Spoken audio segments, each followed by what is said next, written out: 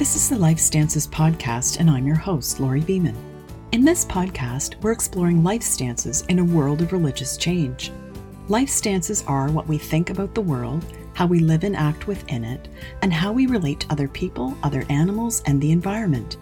With an increasing number of people identifying as non-religious, this podcast explores how religious change impacts society. In the coming months, we'll look at weddings, funerals, palliative care, charitable giving and volunteering, forest burials, and other topics related to the changing religious landscape. I hope you'll join us.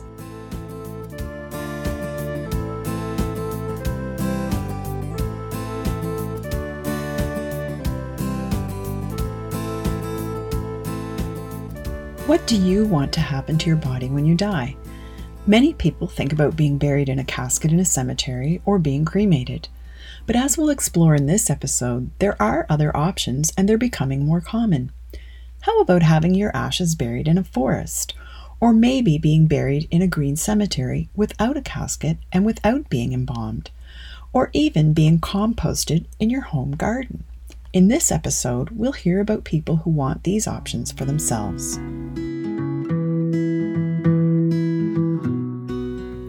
For most of the history of Western Christianity, casket burial in a churchyard was the only acceptable option, and in some countries, cremation was explicitly prohibited. In the 1700s and 1800s, a small number of people who might be described as eccentrics wanted to be cremated, hearkening back to practices of pre-Christian traditions, but these people were a tiny minority. One reason for the slow adoption of cremation was a practical one. How do you create and sustain a fire hot enough to turn a body into ashes? But there were also religious objections rooted in Christian theology. The thinking went that on Judgment Day, your body needed to be intact for the physical resurrection that was to take place. It wasn't until the 1870s, when cremation societies sprang up in Europe, that things began to change. Technological developments at the time also allowed for furnaces that would efficiently cremate someone's remains. The first modern crematorium in Europe opened in 1876 in Italy. In some countries, cremation remained illegal, or at least taboo, until the 20th century, when it began to find wider acceptance. Today, in many Western countries, the percentage of people preferring cremation is on the rise. In the United Kingdom, for example, almost 80% of people now opt for cremation. This has changed dramatically since 1960, when only about 35% of people chose to be cremated. In Canada, the current rate is 75%, up from 55% in 2007. Different religious traditions have different views of what should happen to the body after death, and we've only briefly touched on Christianity and its history. What happens with the body is filled with considerable religious and social significance. It's a deeply personal decision, but also one that is regulated by social context and the law. As the religious landscape changes, so too do burial practices.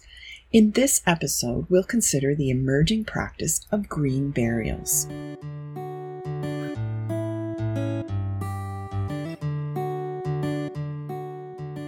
Margit Warburg is a professor of sociology at the University of Copenhagen in Denmark, and she has studied the practice of forest burials.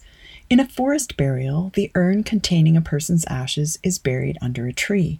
These burials take place on private estates where the owners have asked the Danish Ministry of Ecclesiastical Affairs to permit burials.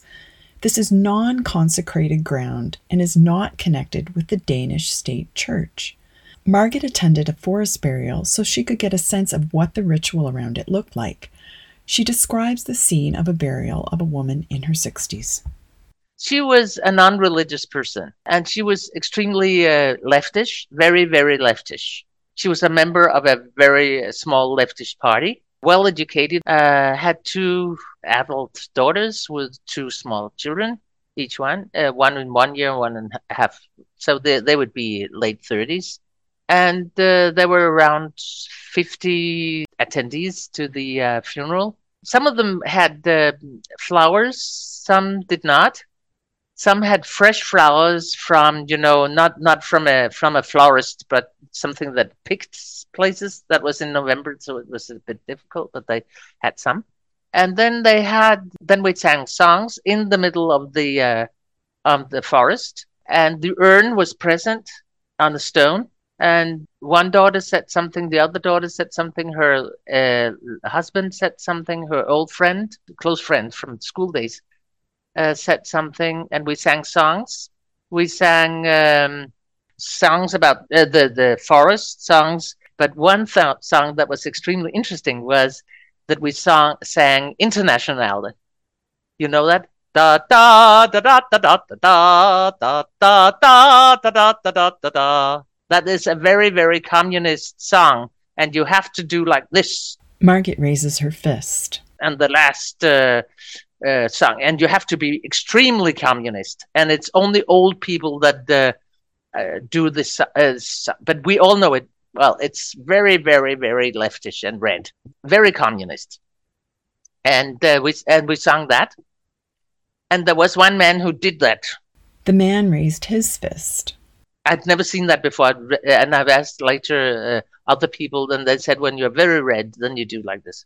And all the talks were about how she had worked against this automobile, the road was too fast, and how she wanted to be more green, and how she wanted to make it another society than we have.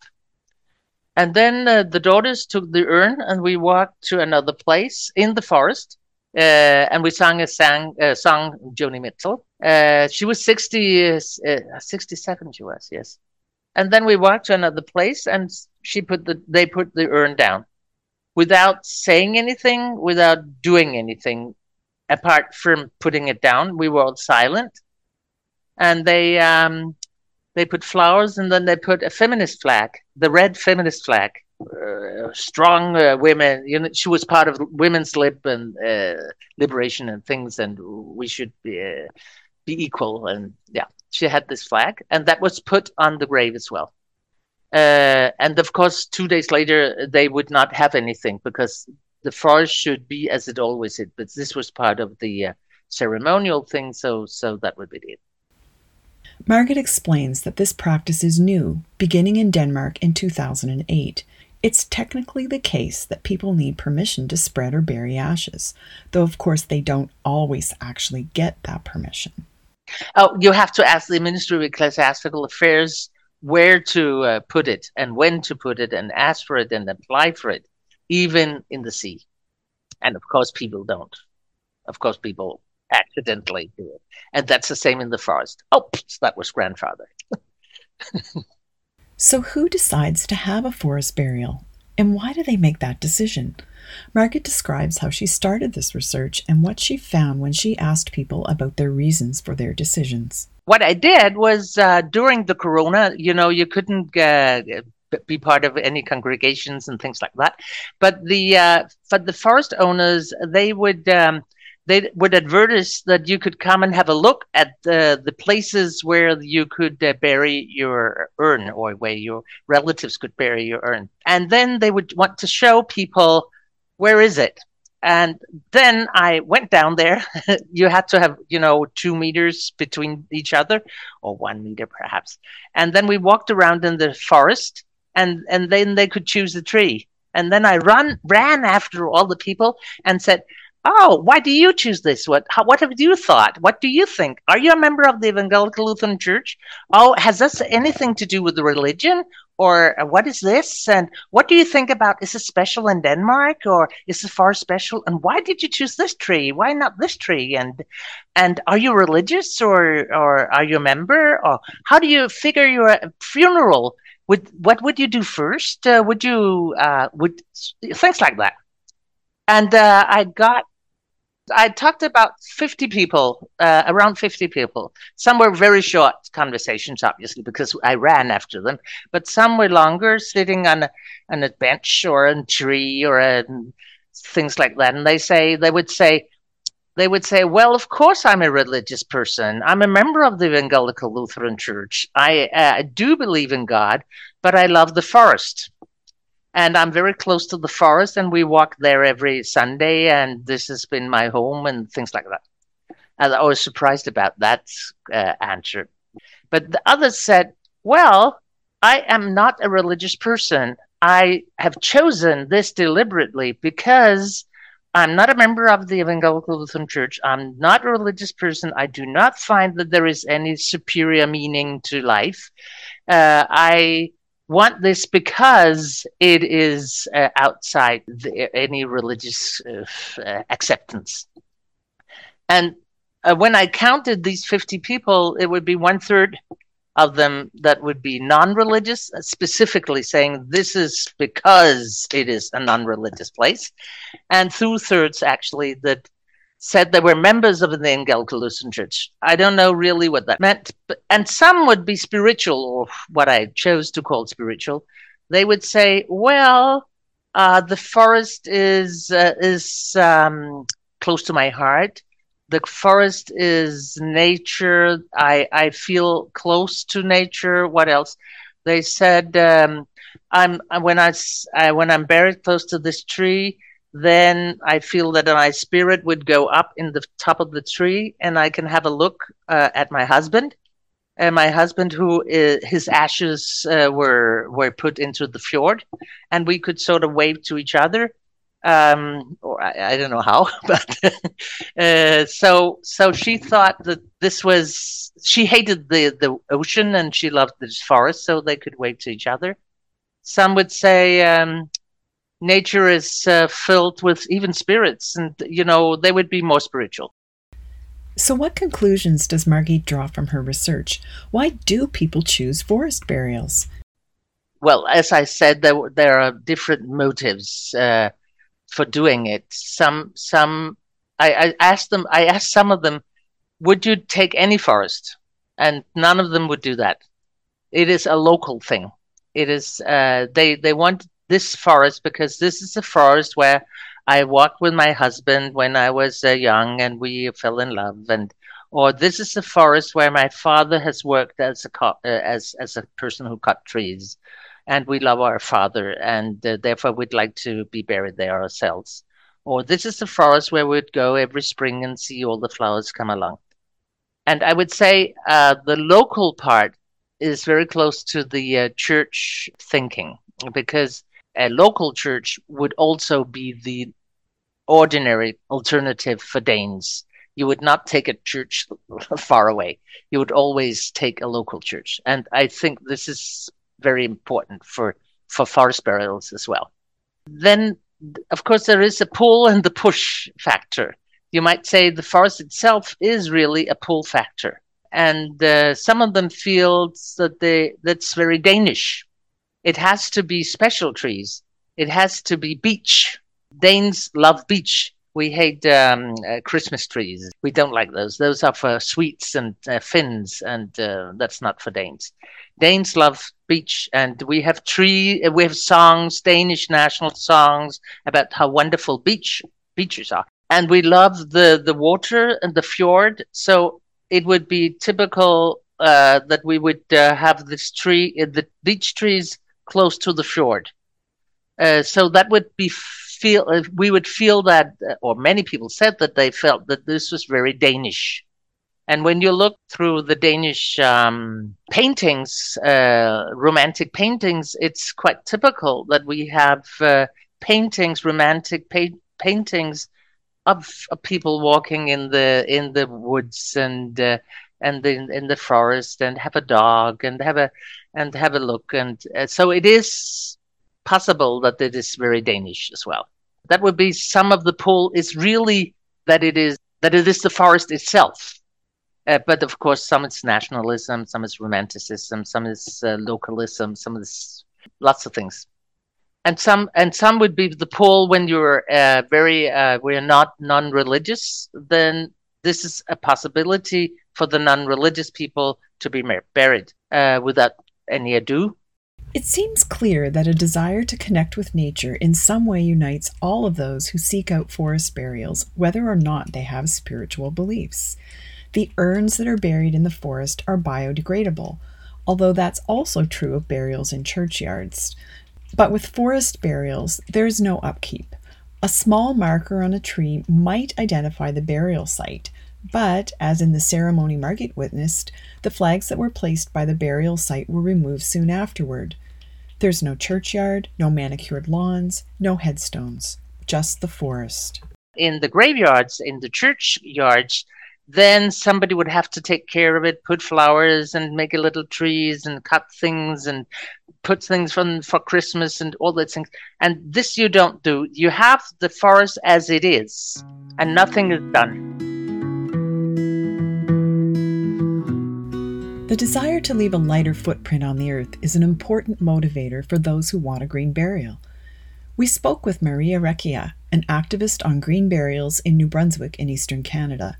She describes herself as a spiritual, non-Christian Quaker. She's been working with funeral homes and cemeteries to try to introduce greener practices around burials in order to make them more environmentally friendly and less polluting. What does this mean exactly? Maria lays out the steps for us. The first one is no embalming. There's a lot of toxic chemicals in embalming fluid that are dangerous to the people doing the work as well as to the earth when it gets buried. And we have this perspective that, there's this beautiful cycle of nature, and death and decay is a very important part of it. And without death and decay, we couldn't live. The world would just fill up with all kinds of debris. But we have this beautiful natural cycle of bacteria and fungi breaking down organic matter and liberating the nutrients, and so that other plants and animals can be nourished by it. And so I guess the basic concept is to be a part of this natural cycle. What we've done in modern times with the way we do burials, if there's whole body burials, is we're trying to stop that decay and regeneration process with things like embalming or lead-lined caskets or cement crypts or all of these things. So we're not allowing our body to touch the soil and decay and break down and become part of this web of life. So the first thing, no embalming. Then we want to be buried directly into the earth. So that means you could be wrapped in a shroud. You could be in a simple wooden casket. There are these beautiful caskets made out of woven baskets or leather or all kinds of things. Anything biodegradable that will break down, so eventually your body will come in contact with the soil is what we're aiming for. The other thing that people don't think about quite as much is the markers on the grave. So we often have these cut stone markers that the idea is for them to last as long as possible, which is, great for doing ancestral work, to, doing your family tree, seeing where everyone is and that sort of thing. But there are other ways of keeping that information now. So there's a really interesting movement to change the way we mark burial sites.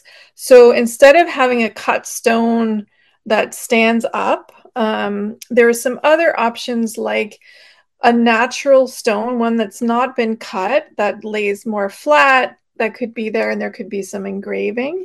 That can be really nice. There can be here, where I live in New Brunswick, there are lots of glacial erratics, right? These big boulders that are just sitting there in the woods that the glacier dropped. So there's some really nice grave marking options where you might have a big boulder and you might lay out the graves around the boulder and then engrave people's names and dates on the boulder. So that can be really nice and still natural. And then the final one is actually doing forest restoration or ecological restoration, let's say. Here in the Maritimes, the Acadian forest is the ecosystem that should be dominating, but isn't. So some restoration burial grounds will actually take, let's say, an old field or a clear cut or some kind of degraded land and work to build it back into the Acadian forest. So allowing native species to grow up, planting some native tree species in a very organic kind of pattern. So those are all the different pieces to green burial. And of course, I guess I should say, not using any pesticides or herbicides on the land to maintain lawns and that sort of thing, or even all the fossil fuels that go into mowing. Each place has its own laws and regulations about what burial should look like. You have to have a proper cemetery that's designated as a cemetery, and you can't be real close to a body of water, that sort of thing, just to be safe and not pollute and taint water supplies and that sort of thing. But one of the things we're looking at here is something called a family cemetery. So under the Cemeteries Act, there are rules where you can create your own small cemetery just for yourself and your immediate family members, or actually any blood relative or relative by adoption or marriage can be in your family cemetery. And that way you do have to get it designated. The Department of Health has to come and inspect it. It has to be, officially designated as a burial ground. But it's not too hard to do that compared to starting like a public cemetery. Another practical issue is that without embalming, bodies will decompose quickly. This can make it difficult for family members who live far away to make travel plans to attend the funeral. But, even in talking to the funeral homes here, they all say that they're willing to hold an unembalmed body for definitely 7 days, maybe 10 days, depending on the conditions, right? Whether it's the heat of summer or not. So I think in general, with air travel and all, people can get together in that amount of time to do a proper funeral and burial. A related issue is winter burials in places with a cold climate, as in Canada. Many cemeteries won't do winter burials, and at least in New Brunswick, where Maria lives, there are no facilities to store an unembalmed body over the winter. But the number of cemeteries willing to do winter burials is increasing. Aside from the practical legal issues, Maria notes that funerals are big business and there's an interest in preserving traditions around burial. But when you come down to it, I think the funeral directors in a community, especially rural community, but all communities, they really want to serve the people in their community. That's their job, is really a job of service. And I think there's a lot of compassion there. So I think what we need is for people to start asking for green burial when they go in to see their funeral director, whether they're pre-planning their own funeral or whether they're, working on the funeral for a loved one who's recently passed. They need to know that green burial is an option and go in and ask for it, because the funeral homes have been saying, well, no one's really asking for this. But as Maria notes, public interest in this seems to be growing. I guess this spring, I did a series of public meetings in our county about green burial and had this huge turnout for a small place. I was amazed. I thought, well, if I can find one or two other people to want to work with me on this, that would be great. And at these 3 community meetings, we sent around a volunteer sheet for people who wanted to help with it. And I got 20 names. Like people a lot of people I knew and I knew would really put some time and energy into it. So now we're having meetings, and actually tomorrow a few of us are meeting with one of the rural cemeteries to talk about some options there. So things are unfolding, and there's just a huge interest, much more than I initially thought. So why is this issue of green burials so important for her? Maria mentioned the environmental concerns around traditional casket burials, such as the embalming fluid and the caskets. As she notes, even cremation uses a great deal of fossil fuels to produce sufficient heat to consume the body. But there's also something deeper and more meaningful for her about green burials. I've tried really hard in my adult life to really live within the cycle of nature.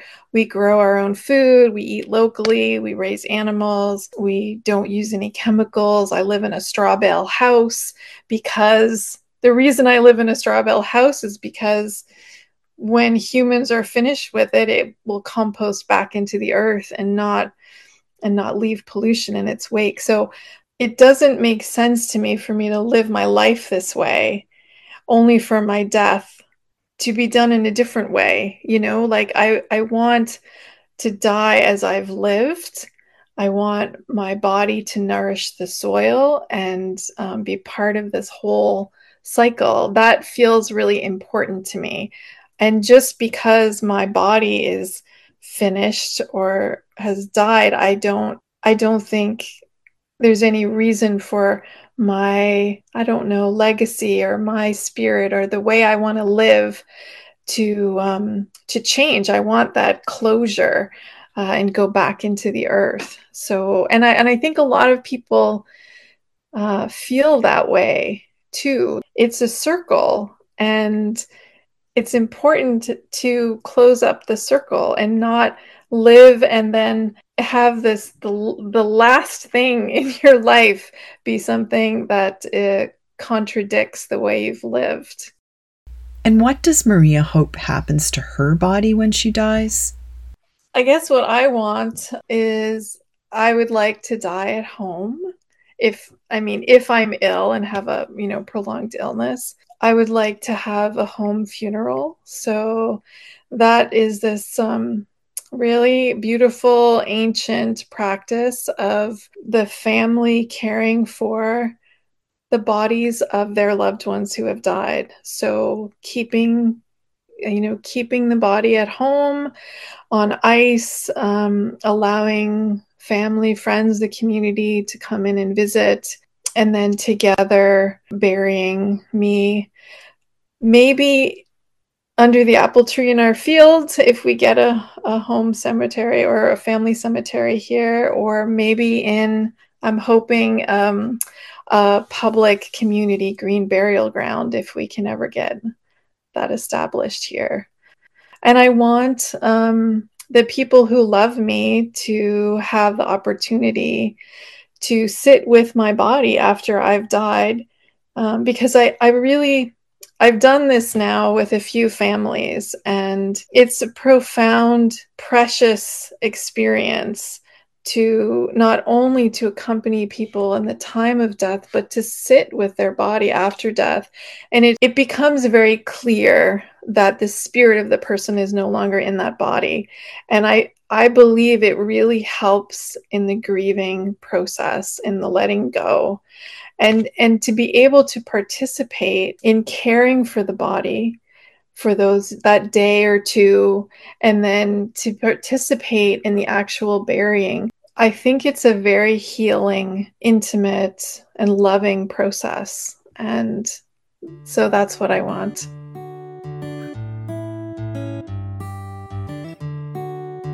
Of course, caring for the body is not new and not religion specific.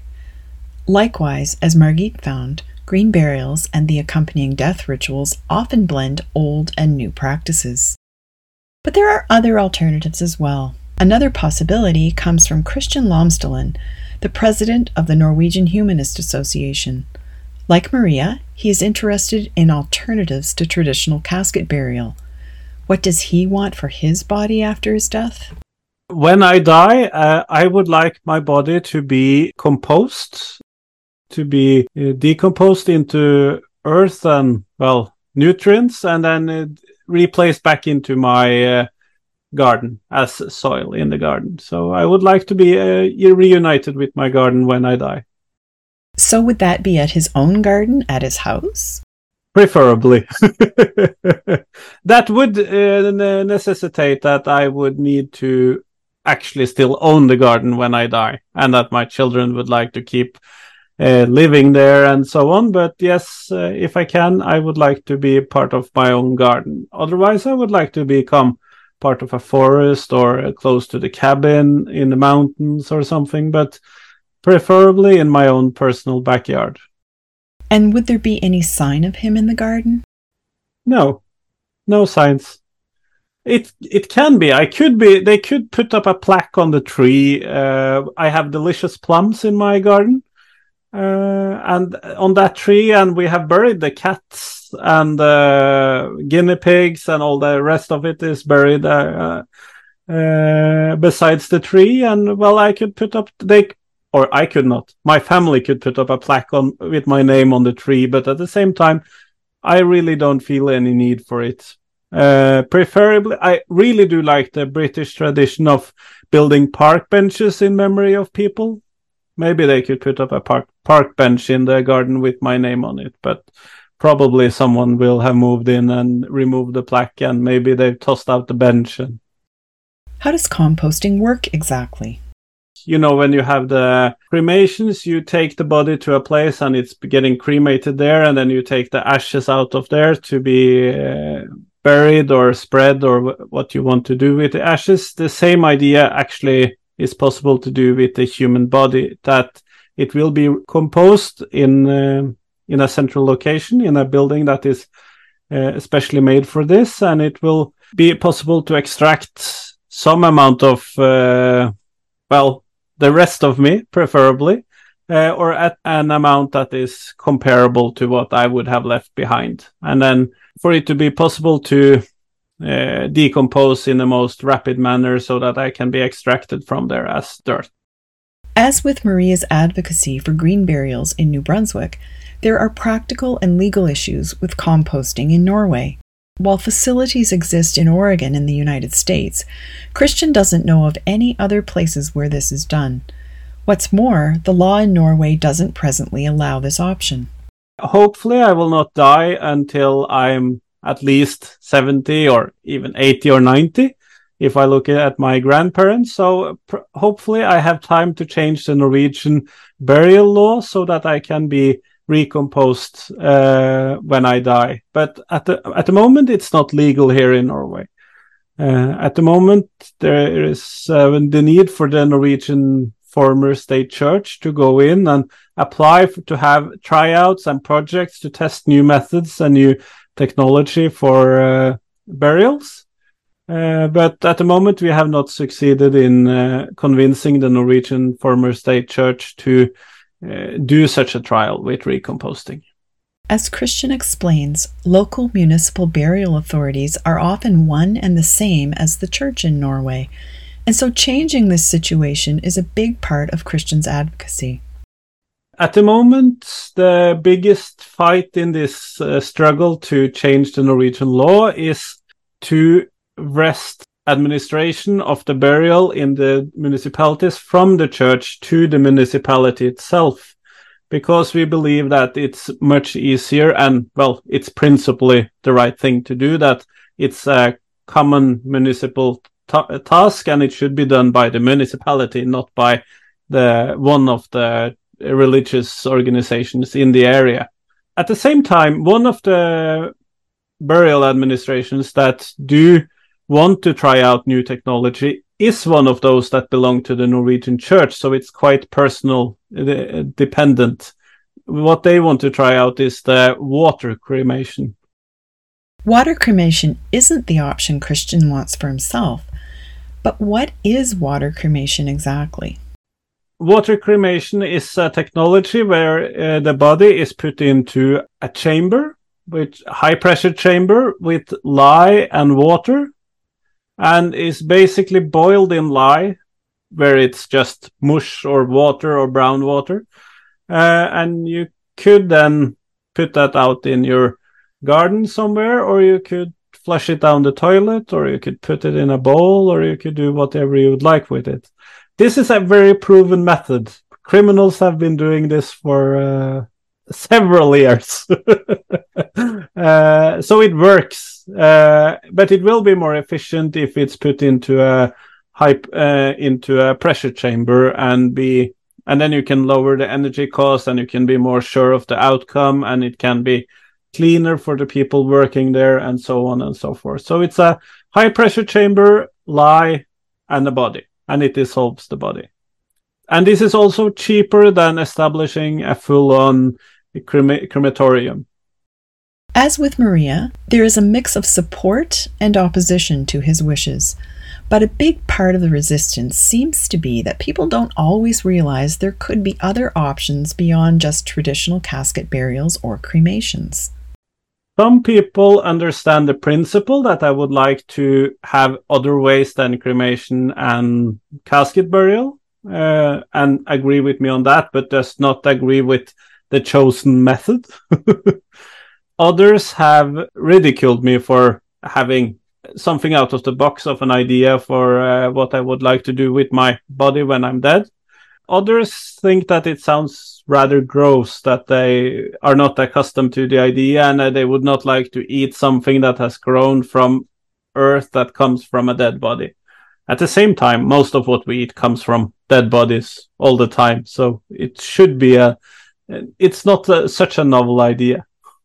I think that the main obstacle to this is people getting used to other ways of treating dead bodies. So if we can open up the possibilities of different ways of handling these dead bodies, it will probably make the room bigger and make the technology aspect of this bigger. And we see this also when it comes to the water cremations, that they are also partly ridiculed, partly people think it's gross, and some are really enthusiastic about the idea of new technologies. So it's mainly the same reactions. So we need to be accustomed to the fact that our kinds of burial, casket burial and cremations, are just two cultural, normative ways of doing burials, and we need to be able to do this in other manners, that the rules that you apply to yourself does not need to apply to me, and we can be able to do things differently, because I would not like to take away the possibility of someone to be cremated or to do a casket burial. I would just like other options as well. But similar to Maria's advocacy, speaking up about this issue has led others to consider these alternatives. What I find really interesting is that every time I talk about this in public, when I do a newspaper interview, or when I talk about this online or in lectures or in other kinds of ways, some people get really enthusiastic about the possibility to become part of the circle of life again, and sends me emails, tells me that this should be possible already, and that we need these changes. People leave Facebook comments about the same thing. So I'm not sure if it's a big movement. I really don't believe so. But at least there are a lot of people that would like something else, something more, something different than cremation and casket burials. Finally, we asked Christian why he finds this idea so meaningful. I was 10 years old when the movie The Lion King came out. And in that movie, they sing about the circle of life. And I do find it problematic that when I die, I do not return to the circle of life, because I'm then buried too deep in a graveyard, or I'm cremated and just becoming ashes. And both of these things are okay. They get rid of my body in a suitable manner, you can say, but at the same time, we do not have the space for graveyards that are so large that as we need. In Norway, we do not have any concrete, and it's over time, the bodies and the caskets will mostly be dissolved into earth, but it's too deep for the plants to use these nutrients. So that is problematic. And the CO2 emissions from having the cremations and energy put into the cremations seems to be wasteful to me. So I would like to be returned to the circle of life in the most sustainable way possible. and to be able to contribute to the earth even when I'm dead. So hopefully I'm not too full of heavy metals or something. They should take out my piercings first, at least. So far on the Life Stances podcast, we've been exploring how the rise of non-religion is reshaping rituals and traditions. This change is opening the way to reconsidering what we do with our bodies after death, but also our relationship to nature. Rather than thinking of ourselves as separate from nature or even above nature, we've heard how people want to see their deaths as taking place within this larger circle of nature, a circle of birth, life, and death. On a practical level, this can take the shape of being concerned about the environmental impact of traditional burials, like the chemicals used in embalming or the fossil fuels used in cremation. But there's also a deeper level of wanting to see death not as something to be resisted at all costs, but simply as one point in the natural circle of life.